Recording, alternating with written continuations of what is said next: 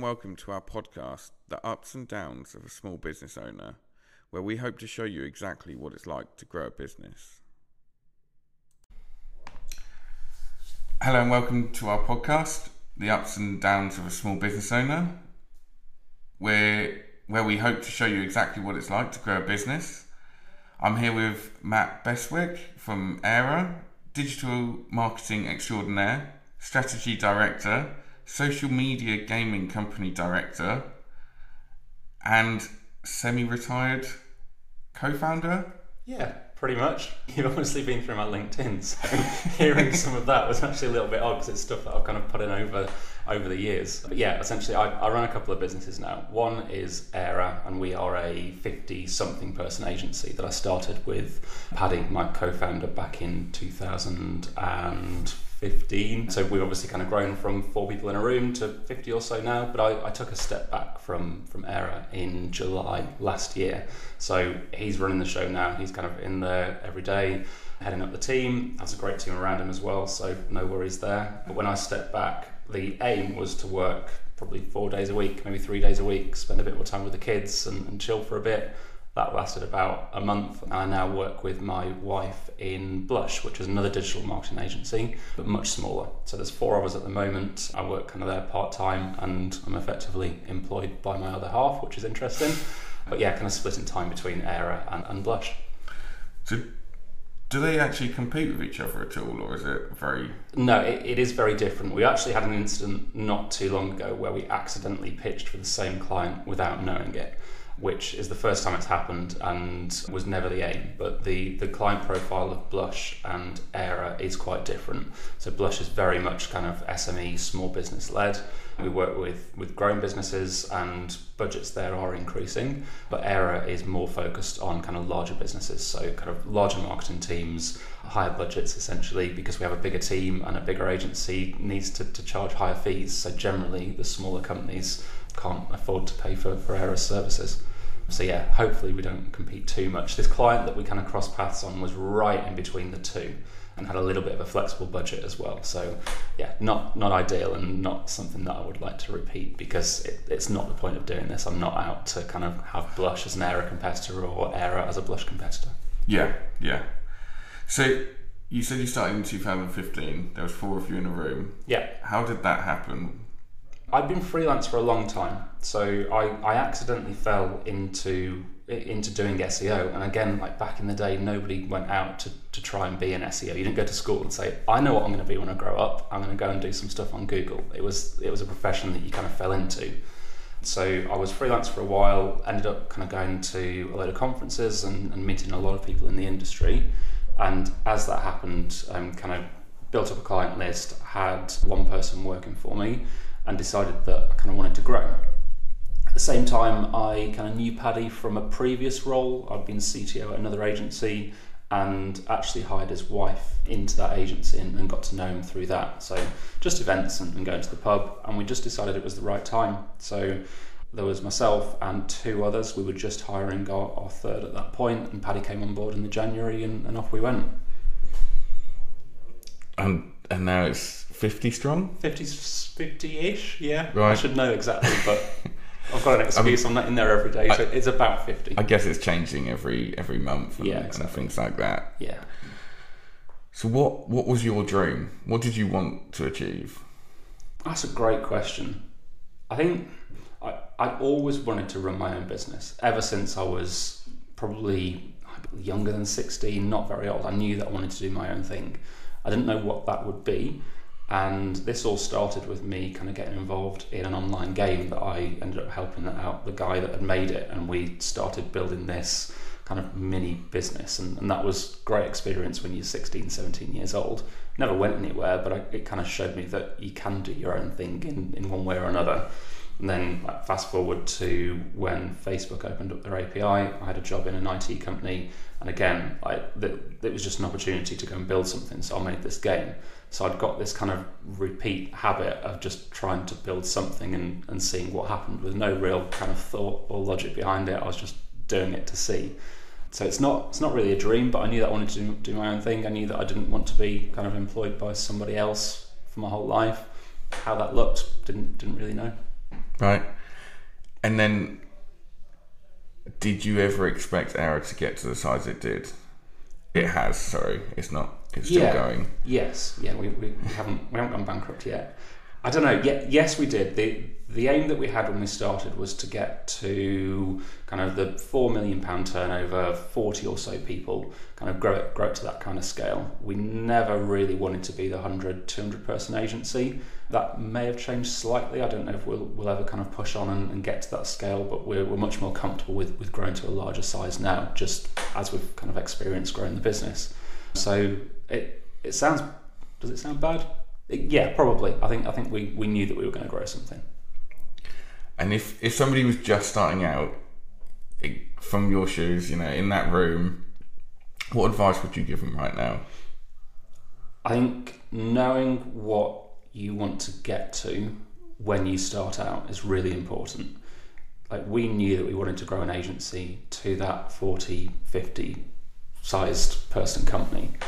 That's okay that we wanted to do that. Equally, I think there's a lot out there at the moment where lifestyle businesses aren't a good thing or aren't seen as being something that people should aspire to have. I actually think that's absolutely fine. Like, if that's what you want to do, you want to grow a company to be 5, 10 people and just be able to work when you need to, work hard, like you have to put the hours in, but at the end of the day, like you're not taking on the responsibility of having 50 or 100 or 1,000 people working for you. That's absolutely fine. But when you start out, you need to know what your aims are, and if that changes, that's okay as well. But know what you want to get to and know what you want to try and get to, and have a rough plan of how you want to get there. Like mine and Paddy's business plan was don't fuck it up. So that's a good starting point. But yeah, just at least have some idea of where you want to get to, because if not, what you end up with is a company that doesn't have that kind of structure that sits around it to know what it's going to be in 10, 15, 20 years time. And for a lot of people, when you start a business, that doesn't matter to you. But I'll tell you now, it matters at the point that you get that 5, 10, 15 years down the line. So at least knowing roughly where you want to get to is really important. And interestingly, you said about that lifestyle. A lot of business owners, a lot of entrepreneurs, they want to get to the top. They want to be Elon Musk. They want to be the richest man in the world. But interestingly, I think now things are changing and people are a lot more comfortable deciding to be that lifestyle style. Yeah. And actually what you've done is you've even taken a backward step to then go forwards again, but you've kind of stepped out of the business to slow down. I know you've kind of filled your time with another job, but yeah, that's in itself. Yeah, definitely. And like that was a very conscious decision. With AIRA, it got to the point where I was an SEO. I'm a complete geek. So I started this because I was doing SEO and I was building out tools and stuff that help make us better. And then you get to the 50 or so people mark and you're not doing that anymore. I got to the point where I was kind of doing spreadsheets and dealing with the stuff that's either really shit or hearing about the stuff that's really good. And everything in the middle is dealt with by people who, frankly, are better at their job than I was. Like we'd hire people who were great at coding and innovation and that kind of stuff. We'd hire people who were great at delivery, great at managing clients, and great at managing the team. So you slowly but surely extricate yourself from the day-to-day, which means that like you either decide that you're going to make yourself a job or you decide that it's time to make a change. And Paddy and I think quite differently as well. Like he wants to be in there. He loves doing the people side and the culture side of things. So him wanting to be in there kind of all the time and me slowly but surely extricating myself, at some point we'd have fallen out. We didn't, because we got ahead of it and we went to the pub and we had a chat and we worked out what we were going to do. But you can't, in my opinion, have two founders who want kind of almost completely different things or work in completely different ways without at least acknowledging that that's the case and agreeing, hey, it's okay, we'll carry on as we are, or you make that change. And we decided it was time to make that change. So again, I've got a co-founder here, which is great. It's really interesting to hear that, because I think we're kind of similar in that view, that actually at some point one of us or maybe both of us, or however we want to do it, we need to kind of realign. But on the flip side, having somebody who thinks differently to you, how much has that helped get to where you are? Completely. I honestly don't think that Paddy or I would have built the company that we have if we didn't have each other. in very different ways. Like we kind of joke, I'm a bit more right wing, he's a bit more left wing. It's not that extreme, but we meet in the middle because he's very people focused, and I want to grow a business and make some money. And like we both want the same thing. We both want happy people and a profitable company, but we come at it from slightly different ways. So having like two different mindsets, two different thought processes from two quite different people who ultimately get on and are happy to go for a beer with each other, that's a massive benefit to AIRA.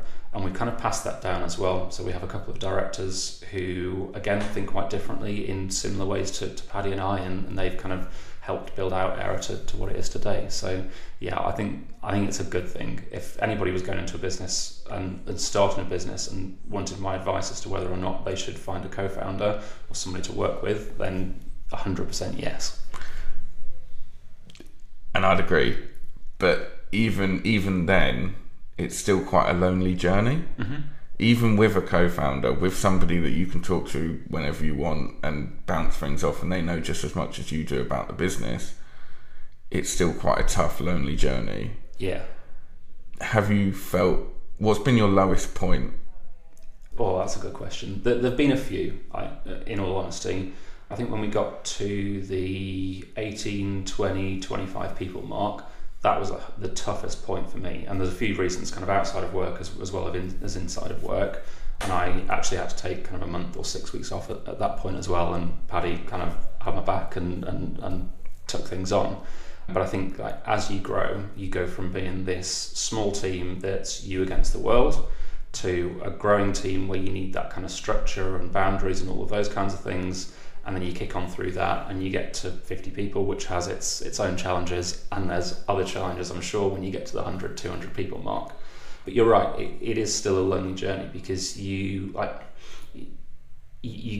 go through stages of making payroll and needing to find clients to be able to grow. And that's hard, but actually kind of hard in an easy way because it's just like, let's kick on, we're doing this, we're going to grow this thing.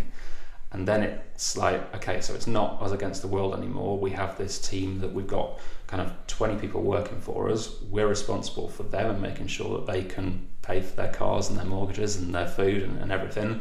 They've also got dependents, so that's kind of other halves and kids and so on. And all of a sudden, you're responsible for a huge amount of people.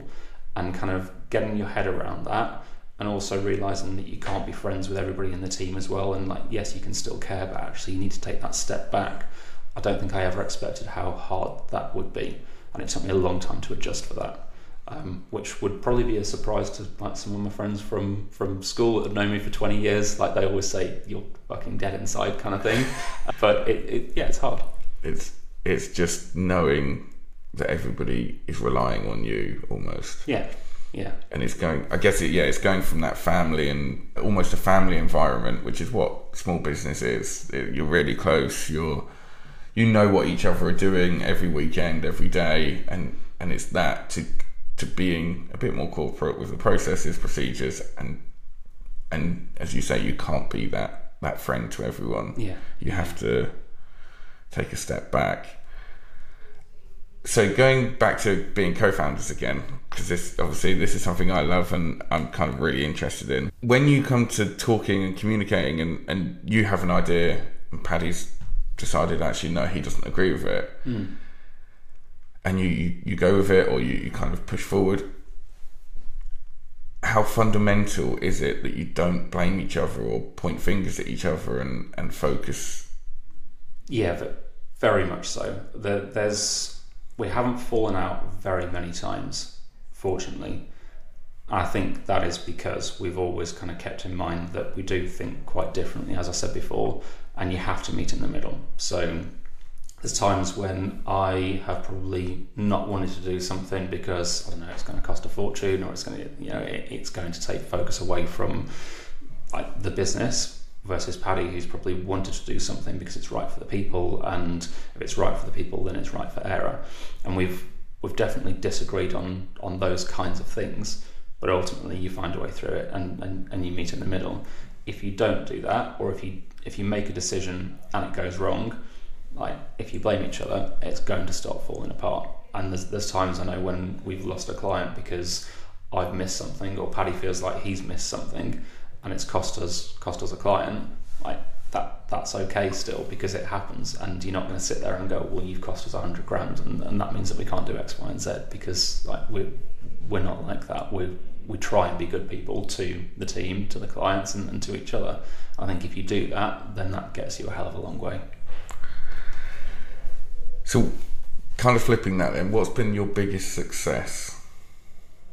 Probably stepping back, like getting to the point with a company that is still a small business, let's be honest, that I've been able to step back from and it hasn't fallen apart. I'm pretty proud of that. It was a very weird thing to go through, like going on holiday in July for a couple of weeks and coming back and that's kind of it. I'm there a day a week or half a day a week. That was definitely a weird process to go through, but being able to get to that point is, yeah, I'm pretty proud of that. It must be pretty empowering to be able to leave the business and know that it's functioning without you, or to not be in there knowing the day-to-day work, and to have the team doing everything, and you're just kind of coming in as and when, or the days that you choose. Yeah, it's, honestly, there's times when it's been great. There's times when things aren't quite as we would like them to be, and I just have to accept that the team have got it covered, and that Paddy's got it covered. So, like, not wading in and not like stamping my feet and trying to fix things myself. That's definitely been a challenge. But for the most part, it's, as you say, yeah, it's been really empowering, and being able to kind of take a step back and work on something different that is quite different, that's got completely different aims. That's been good fun as well. So I'm kind of getting the best of both worlds at the moment, and seeing the kids, which is always good. That's a massive perk, and I think that's something that a lot of people struggle to balance. It's how much they want to spend time at home with family, and also how much they want to spend time working, because actually most business owners want to spend a lot of time doing both, and unfortunately we don't have that much time. Yes. So have you ever thought that AIRA wasn't going to work? I mean, this at risk of sounding arrogant, no, I don't think so. We grew and we got lucky with the timing to a point. So starting a business when we did, like, yes, COVID's happened, but actually over the last since 2008, the economy's been pretty good, and businesses have been able to grow. So building an agency in a time when it has been pretty plain sailing as far as kind of business growth goes, like we picked a good time. So I don't think we've ever had a moment where I thought that we might go under. There's been really challenging moments, there's no question of that, but we were profitable pretty much from day one. I don't think we had an unprofitable month in the first half a decade of running the company. COVID threw a few spanners in the works, but actually it was almost a fun challenge to work out how to get through that, and we came out of the other side, and everybody knows now that everybody kicked on, because, like, yes, the world changed, but things were okay. It's more challenging now than it ever has been, but no, I don't think there's any time when I thought it wasn't going to work. I guess that's probably made a big shift for your industry, being digital marketing and that side of it, because it forced everybody to go online that wasn't. Yeah. And it forced people to look a lot more at what their digital marketing or digital presence looks like. Yeah. So did that help at all? Did you find that? Yeah, 100%. Because like we had a massive contract that we were about to sign in the travel industry just as COVID hit. Like we'd signed on a much larger office that would take us from the kind of 30 or so people mark up to potentially 80 odd people. So we'd got this massive room that we'd signed on in the December before COVID. Our rent-free period ended on April the 1st, and we sent everybody home middle of March. So we had that whole time where we got this kind of big new office that we just couldn't use. But actually, like, having people at home, it was a big change for the business. But the way that the world changed was probably a good thing for us, because we had to think a bit more about our client profile. And yes, we lost some big contracts, like the travel one that I mentioned before, but everything went online. So when you're looking at kind of a switch over to e-commerce, and we were already pretty strong in e-com anyway, we were able to pick loads of new clients up. And some businesses that absolutely smashed it because of COVID. Like, there's no question that COVID made it easier for some people to build a business. I think 2 years on, it's harder because the world's kind of going back to normal, and you've got this weird kind of hybrid thing that's happening at the moment, and it's taken a little while to settle. So it's more challenging now. But I think COVID, I think it helped us. Interestingly, I think most people I've spoke to on this podcast have said that COVID helped. There's not many that have said actually COVID was a bad thing. Well, obviously COVID itself was a bad thing, but from their business point of view, actually those that were struggling at the time, it gave them a way of reducing costs, and furlough supported that. And then also, as you said, most businesses have come out the back of it having learned, or the way the industries have changed, and actually adapted and improved because of that. And that might be because that's just the businesses that I talk to and I'm interested in, is high growing businesses or businesses that are really pushing forwards. But going back, actually, you said COVID was just another challenge. Well, every year that you run a business, there is always a challenge. There is always something that comes up. There's always a hurdle that you have to jump over. So it was just another one. It's a pretty big one. It was a huge one. It was very kind of nerve-wracking, but actually it was just the norm. And from a business point of view, it's probably seemed scarier than it actually was. Having to send everybody home and close the office and lockdowns, and obviously, like, from an outside of work perspective, COVID was hard for a lot of people. But for the business, yes, it was difficult for a few months, but all of the support that was there, like the furlough scheme, as a great example, it made sure that we could get through it, and we didn't have to make redundancies, which in turn meant that we could bring the team back. And it took 4 or 5 months, but we came through it, and it wasn't as scary as it seemed at the time. And did that play a part in you wanting to spend more time at home with the kids? Weirdly, I've never thought of it like that, but maybe. And on the other side, it might have meant that I never wanted to be at home with them ever again. I remember that the first lockdown, when it was glorious sun, I think it was April time, I said to my other half, imagine doing this in the bowels of November when it's drizzling and horrible, and then you fast forward and we're in a lockdown and it's November and drizzling and horrible. But getting to spend that time with the kids made a massive difference to how I think about everything, I suppose. And I had a real epiphany as well the year after COVID. It was I was always trying to push on and trying to kind of make us more money, or get a bigger house or a better car and all of that kind of stuff. And family was always important, but it probably got to the point where I was more focused on trying to get more, as opposed to just being happy with what we have. And we're very lucky. We've got a lovely house, kids are great, we can buy pretty much what we want to buy and take nice holidays. We're not absolutely completely well off by any stretch of the imagination, but we've got a good, comfortable life.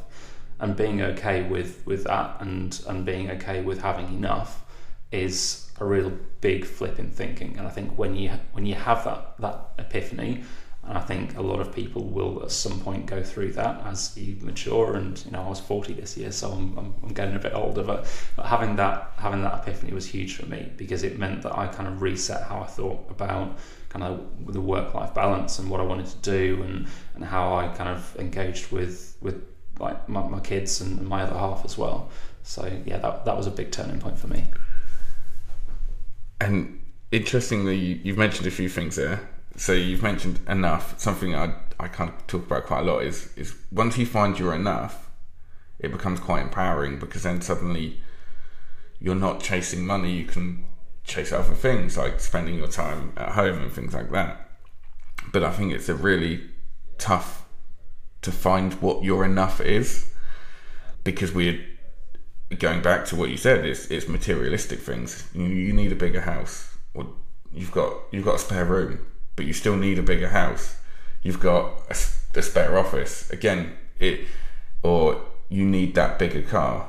Well, actually, it still gets you from A to B. It feels nicer and it's a lot better, but I think we are so focused on just achieving what we class as success, and it's trying to find what you class as success to then be comfortable with what you've got. So it's finding that success and what we can do there. So by the sounds of it, you're kind of arguably found you're enough, and you found your comfort zone. I think that changes over time as well. So you mentioned everything there with the house and the car and all of that kind of stuff. And at some point in your life, for most people, that is probably the right thing to be chasing, because it means that you want to get on, and it gives you that motivation. Not everybody's money oriented. We've had a lot of people through the years at AIRA who weren't kind of oriented around money, and we've had a lot who were. So like seeing those different personality types and what enough is for them, that's probably kind of impacted me a little bit as well. But over time that will change. Like having a couple of kids and wanting to make sure that they can get the best out of life as well. Like you don't run a business just to kind of have another job. I think that if you're a business owner, you need to do it because you want to achieve something because of something else. So for me now, it's making sure that my kids can have what they need as they grow up. We can take some great holidays together, and we can look back on that as a time that we had as a family, and we had kind of the very cliche, but like the happy times as they grow up, because you never get that back. Fast forward 10, 15 years or so, they probably won't want to speak to me anymore because they'll be off doing their own thing, and enough will be something different. So again, like accepting that changes over time will probably make you happier as well, because you're not always looking for that end goal and that end point, because there isn't an end point until you're 6 foot under. So accept that things change as time goes on. So you also mentioned happy there. Are you happy? Yeah, I'd say so. I'm happier now than I've been in a very, very long time, because I'm comfortable. And that's what I was going to say. Going back, were you always happy? No, definitely not. No. But you've built it to be, or you've built your position to be where you want it to be, and it's made a huge impact. Yeah, very much so. I kind of mentioned it before. There was a time when I was really, really like deeply unhappy, and from the outside, it would have looked like we had all the success in the world, but like that external perception isn't always the reality, and you find that with everybody that you speak to, I'm sure. But yeah, there's always something else. So yeah, it's like now, very happy. And that family, like, is your family happier? I would say so. I hope so.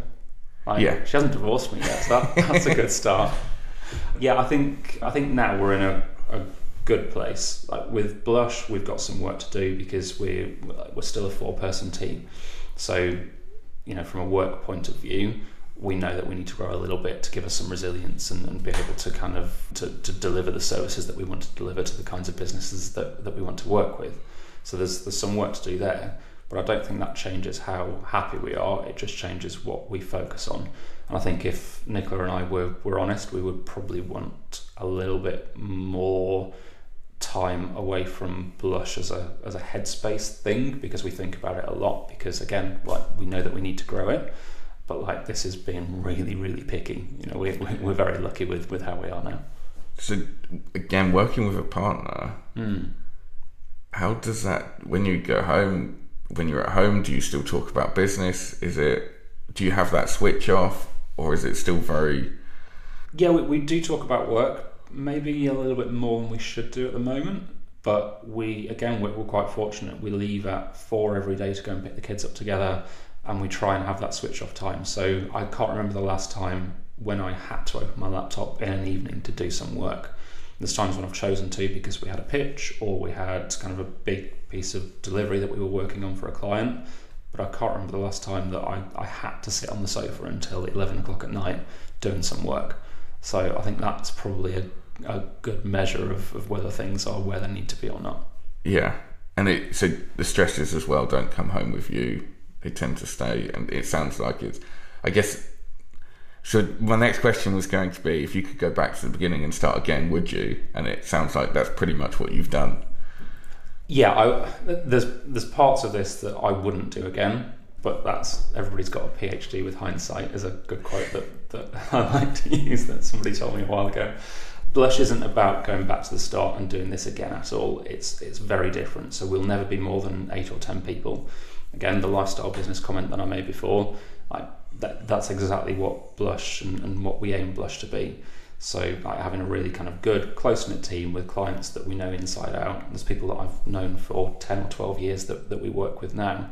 So this 100% isn't about going back and building another AIRA at all. It's very different to that. So I don't see it as going back to the start. I see it as going back and doing something that I genuinely enjoy, whilst also getting to work on AIRA, which is a great business as well. So kind of got the best of both worlds, which is very fortunate.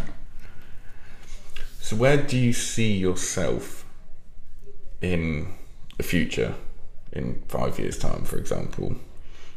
I think I don't want to be working forever. The difficulty is like knowing that at some point the kids are going to move off and have jobs and lives of their own. It's hard to imagine what life looks like when you're not responsible for two small people anymore. So if you ask me now, my aim is to not be working in the next 5 years, give or take, or have more of a choice not to be working in the next 5 years or so. Like I've been able to ramp down now, but I can't retire forever. So getting to the point where we know that we could retire and not have to work at all, that's the next step. And the step after that is when you actually do it.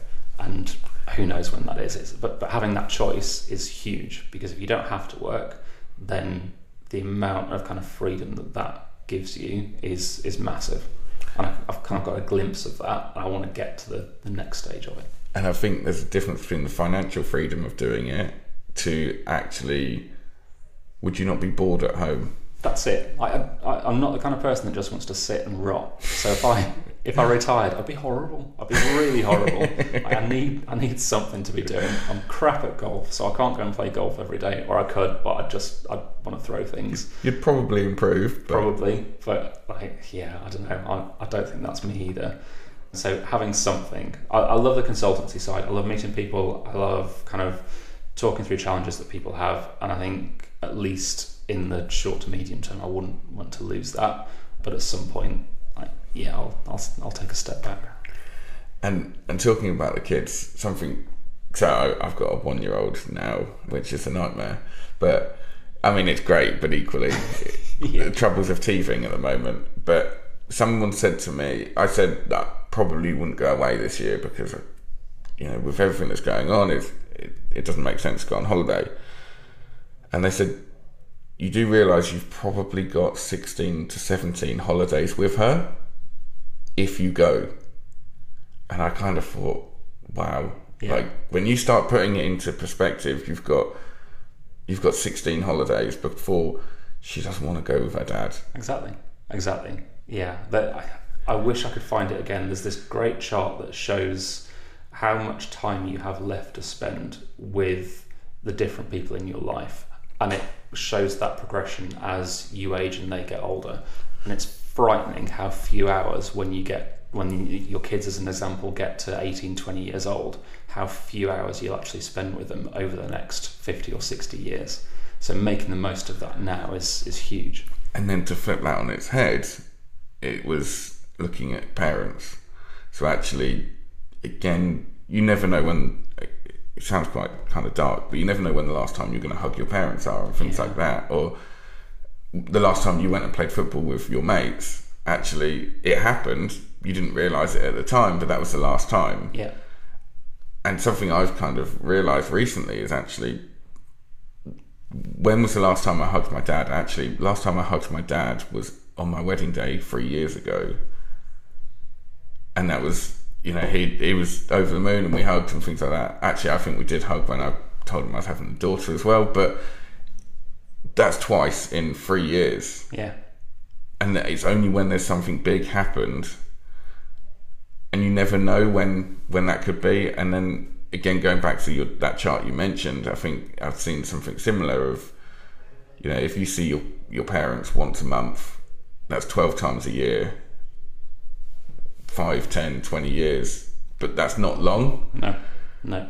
And it's quite scary when you start putting it into, actually how many times will you see different people? Yeah, exactly. And again, since stepping back from AIRA, I've had a little bit more time, and like one of my best mates that I spent a huge amount of time with kind of when we were growing up and at uni and so on. I hadn't really seen him for the last 5 years or so, and he said to me a few times, like, the best thing that's happened from you stepping back is firstly you actually reply to your texts within a day or so as opposed to 3 weeks, but actually just kind of having that time to spend and see each other. And it's the same with the family. You know, we're quite spread out. My family's up in Cheshire, so it's a good 2.5 hour drive or so, but I've had the time to make the effort to go and see them, and it's still not huge amounts, but it's probably doubled or tripled that amount of time that I actually get to spend some time with them. So that's made a big difference as well. And that stuff's more important. It's more important than sat behind a computer screen playing on the internet.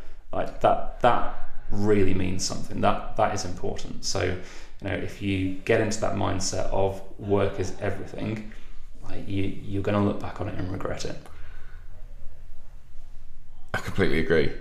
Which is weird saying on a business podcast, but you know. It is, but it's true, and that's what we need to kind of bring to the light a bit more and focus on a bit more. I guess also on that, have you found that you're a lot more present? Yeah, I would say so. And that was definitely not the case a few years ago, where I was just like all over the place with like not being able to focus on anything at home. And Paddy and I have spoken about this a few times. He had the same advice from his old boss, who's been a massive mentor to him. And I think it's something that most business owners really struggle with. It's that being present. So when you're at home and you're having a conversation, just trying to stop your brain thinking about something else, and it's really hard. But I would say definitely over the last like 9 months, I'm way more present than I have been ever before. It took a while. Like the first 3 months of stepping back, I don't think I realised how much I actually needed to just kind of stop and reset my brain a little bit. But that's happened, and like since Christmas, I think I've been able to kind of kick in and get back to me. And I imagine that's really empowering as well to be present in them situations, and it changes your relationships with everybody. Yeah. Because you're there. And I think there's a lot, again, as a business owner, you can't help but think about all these things and to focus on all these other things that are going on. But it's being able to shut off at some points. And, you know, when you're with your wife, you are with her. You are talking about stuff that's going on at home. When you're with the kids, you're with them, playing, doing whatever it is that they're doing, not, oh, hang on, I just need to look at this email. I just need to reply over here. Yeah, exactly. It's actually doing the stuff at home as opposed to just paying lip service to it. So you mentioned your friends said that you're around a bit more now. How would your friends describe you in 3 words? I don't know if it's actually repeatable, to be honest. I honestly don't know. I think depending on the friend that you asked, it would be a completely different answer. You know, my best mate that I've spent the most time with since I was kind of 14, 15, we see each other in inverted commas every Tuesday. We play games together. And the mate that I mentioned before as well, we probably see each other 2 or 3 times a year and go to the pub. So asking how they describe me in 3 words, I honestly don't know. I wish I could come up with an answer off the top of my head, but I don't know. I'll ask them and they will 100% swear at me. But, yeah. I imagine that's also changed again over the couple of years. Again, being more present, being more available to spend time together and things like that. I would say so. It will have adapted. Okay, so we've also then got these cards here with a load of questions on it that they are from the Diary of a CEO. But what we're going to do is we're going to pick one at random and we're going to answer that. So we'll do one each. So okay. Do you want to go first or second? Go on, I'll go. Let's have a look. What's something that people value that you no longer value? We probably need to pick 3 actually, because we've talked about this, like just having everything and like money being the most important thing. I think a lot of people value that, but I don't think it's the most important thing in the world anymore. So we've talked about that. We'll skip that. I'll pick another one. Okay. What's one thing you regret not saying to somebody, and why didn't you say it? Could have gone from an easy one to a terrible one. That's a tough one. I've got a good example actually. So there's one person at AIRA who's gone on to create his own business, and he's quite early in his journey, there was a time when he had handed his notice in and was leaving, and he was a little bit unsure, and we had a conversation about kind of whether he should leave or not, and I think I was a big part in persuading him to stay. Deep down, looking back on it, he probably should have left at that point. And you fast forward 6 months and he handed his notice in and left, and it was 100% the right time for him to go when he did. We're still friends, like we wished him all the best, but I think like he probably should have left that 6 months before. So that's one example. It's probably not the biggest example in my life, but I think it's one good example where, again, as you build a business, at some point you have to accept that great people are going to leave and be okay with that, and like not just persuading people to stay because you think it's the right thing to do for your business, as opposed to what's actually the right thing to do for everybody. And on that, something I've always been told is hire fast, fire faster. Yeah. Or allow people to go faster, I guess, not necessarily fire, but if it's not right, then you it feels like a kick in the teeth, but you kind of need to accept it and move on and build around that. Yeah, we've never prescribed to the hire fast, fire fast thing. We've always taken a long time over hiring, sometimes to the detriment of the business. We probably could have been much bigger than we are now if we'd have hired a little bit quicker and like pushed to kick on faster. We always wanted to grow quite organically, so and this came from Paddy, to be fair to him. Like, he always said, if it's a maybe, it's a no. And any interviews that we do, we've tried to kind of carry that through, even to this day.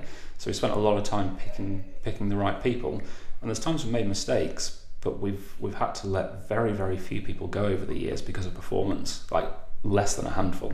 So I think like going through that lengthy process of making sure that person is right has been good for us.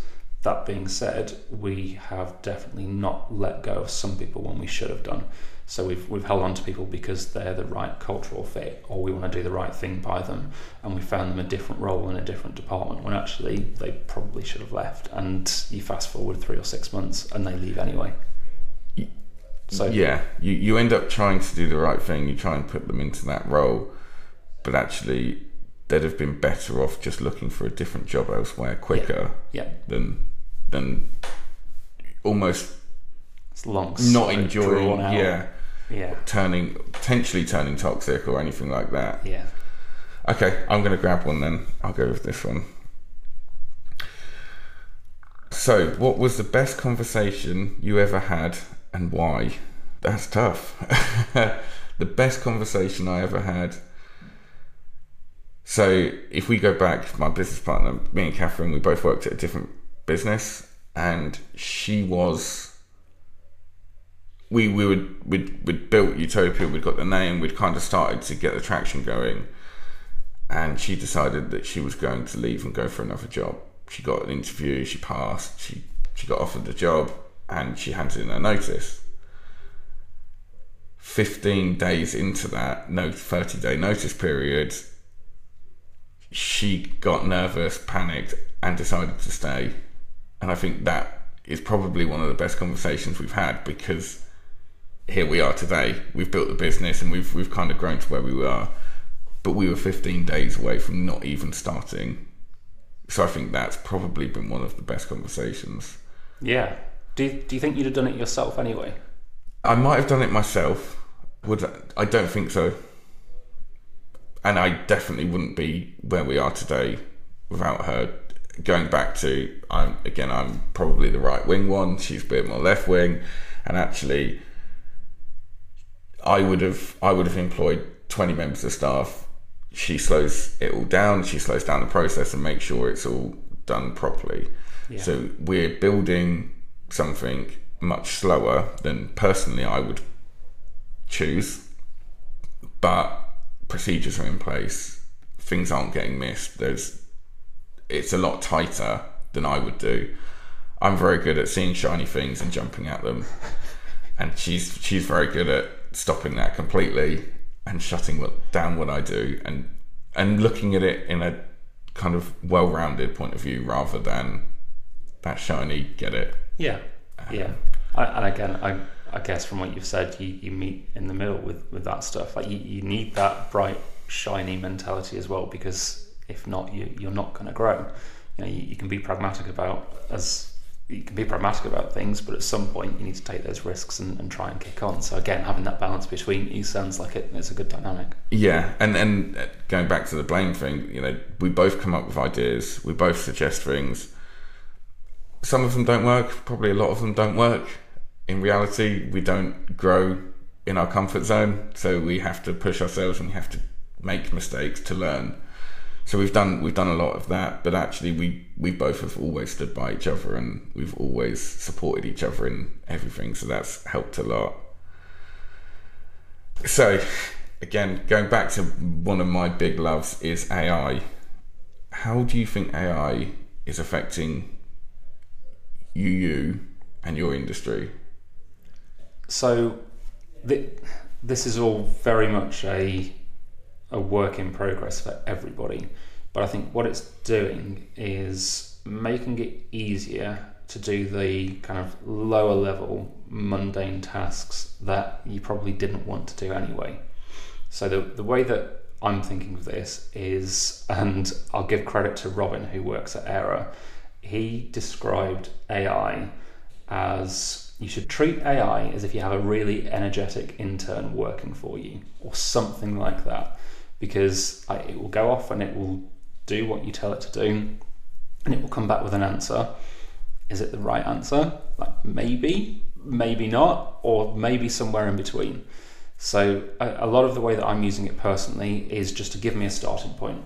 So if we're doing a kind of a set of keyword research for a client, or we're having to write kind of content en masse or come up with ideas for content, then plugging some prompts in that come back with an answer and point you in the right direction. For me, that's a great start. Dealing with data and so on as well, and looking for trends and kind of picking out key salient points from larger pieces of content. Again, that's a good example of where you can use AI to speed things up. Should you use AI to give you very important answers about very important things that you're not going to go off and check? 100% no, because it doesn't have that nuance. And really what it's doing is kind of taking answers from all over the place, mushing it all together and giving you its opinion in inverted commas. So it's great and it's making a difference and I'm fully on board with it. And yes, it's kind of changing the world, and that's happened seemingly quite quickly, but actually it's been kind of a long, slow build up to this point, but it's got a long way to go as well. So interestingly, I've seen a set of accounts completed by AI. Obviously the right information was plugged into it, but it managed to produce a tax return correct. Yeah. Would you trust it to do a tax return? I think I would trust it more to do a tax return than I would for it to give me relationship advice, because a tax return is largely a yes or a no answer. Obviously, speaking to you, you can do a tax return and you can have the right numbers on a page from the right inputs, so inputs, outputs, but again, there's some nuance to that tax return where there probably is kind of things that you can move and change depending on the person whose business it is and the situation that they're in individually. So I suppose that is a good example of where that would give you a starting point that you then firstly sanity check to make sure the numbers are right, and then make sure that you've applied every bit of nuance that you need to apply to that individual situation. And that's where I see our roles going, is actually doing the work. You could get an AI to do it, and I imagine in a couple of years' time banks are moving into that space and being able to do that. To produce a tax return, how much have you earned? At 20%, 40%, whatever it is, there's your tax return. Yeah. However, as you say, it's that relationship side of it. It's looking at, okay, if we did it slightly differently to the way you'd normally do it, what does that do? How does that impact you? Yeah. And that's the bit that I think is key, the advisory, and that's what we've doubled down on. But the strategic side, and it's similar for like code is a great example. You can ask AI to code you a website or code you an integration with an API, and it will do it for you, and it will give you some code that will probably work. Is it right in that situation, and has it applied the nuance that it needs to apply? No, but again, it gives you that starting point. So, yeah. And going back to what you mentioned, it's an intern. How is this going to affect kids coming out of school getting jobs? Because the entry-level jobs are being taken by AI. I think that businesses are going to have to accept that they need to double down on training like young, good, hungry people to be able to think commercially and think strategically. And again, as time goes on, me and my other half, I'm as I said before, I'm 40, she's a little bit older, and we were right in between the point where you have PCs at school when you're kind of 10 or 12. She didn't get them until she was a little bit older. Like, that was a massive change in how you work, because it was about typing things as opposed to writing them on paper. I think it's going to be the same with AI. Like, my kids now, you fast forward 5 or 10 years, they'll be using this day in, day out, and it's already kind of starting where they're playing around with it. So they're just going to be used to it, and they're going to be used to being able to get answers from it. So having that as a tool that's available to them means that the kind of higher level thinking and that strategic side that we talked about is going to be more important than it ever has been before. So that, as I said before, commercial thinking, strategic thinking, and being able to take kind of answers from a tool or answers from something that you come up with yourself and apply it to the real world. Businesses are going to have to double down on training people how to do that. So yes, it gets rid of some of the entry level jobs, but does it really just make everybody step up to that next level up? Maybe. We don't know yet, but maybe. And if it does, that's probably a good thing, because it means as a human race we're kicking on. I completely agree, but it's going to be tougher for them. I think, more than anything else, because traditionally the strategic stuff comes with experience. You need the experience to be in that position to be able to do that, and actually they're going to skip the how-to bit or the entry level bit. So it's going to be kind of, how do we teach the experience, or how do we get the experience to them sooner? Because they've got more time, because they've got the answers from a tool, maybe. And the tool could provide them with the answers to then do that.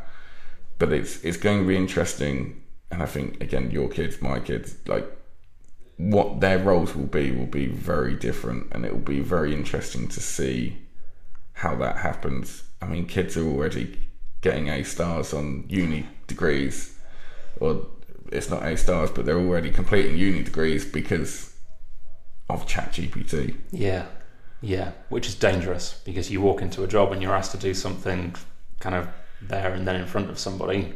Can you do it? So, I think I have a different view to a lot of people on this. Actually, that kids use the initiative to get through, because a lot of school, a lot of studying is very much memorizing the textbook. The kids that pass school have memorized textbooks, and they know how to do that bit. They might not necessarily have the initiative to go and adapt and to do these things, whereas the people who are now adapting to using this software and using these prompts, that's a skill in itself. Yeah, I'd agree with that. I suppose it's almost making this more vocational, isn't it? Like the desk and the office jobs, it's that vocational side to it, which is actually more important, being able to do it in the real world. That's where you make a difference. So yeah. Because if a kid that passed their uni degree perfectly, 100%, that used ChatGPT comes to you, and a kid that studied, don't get me wrong, there's a lot of hard work gone into it. It shows a lot as well. But actually, if both of them can do, one's using AI as a prompt, one's doing it manually, we already know that AI is going to streamline it and make it a quicker way of doing it. Yeah. So from a commercial point of view, that person is more beneficial than the one that works hard. Yep. Which is a very scary way of looking at it, and it's an interesting. It's going to be interesting over the next few years what that does, and I guess, again, you hire a lot more people than me, so it'll be interesting more to see how that happens. Yeah. I always hesitate when we start to have these conversations, because I just don't know. I know that I think it's a good thing. I know that I think it has its uses, I know there's definitely risks there, but just seeing how it's going to change how we hire and how we do things as a business, especially in marketing, because like content is obviously the most important thing when you look at marketing. This podcast is a great example, and AI is fundamentally changing how people think about content, and there's a big risk that you end up with businesses trying to cut corners because they think that AI can just do it for them, when that's not really the case. If you just use AI to churn out some content that you put on your website, it's not going to get you anywhere, or it might get you somewhere for a little bit of time, but everybody can do it, so therefore you get lost in the mix. Like, it is going to fundamentally change things. And again, like as people, when we can see an easy route that we can get things done very fast and very cheaply, very often we'll take it, and it's probably not the right answer. So yeah, it's going to be interesting. Who knows what things look like in 2 years' time. Well, maybe we'll have a chat in 2 years. That sounds good. Okay, brilliant. Is there anything that you expected me to ask you that I didn't? Honestly, no, I don't think so. It's been interesting, like being made to think about this stuff. It's even now, it's not that often that I kind of get to sit and have a chat with somebody who's done this hundreds of times and think about how things have changed and what kind of I've done over the last few years.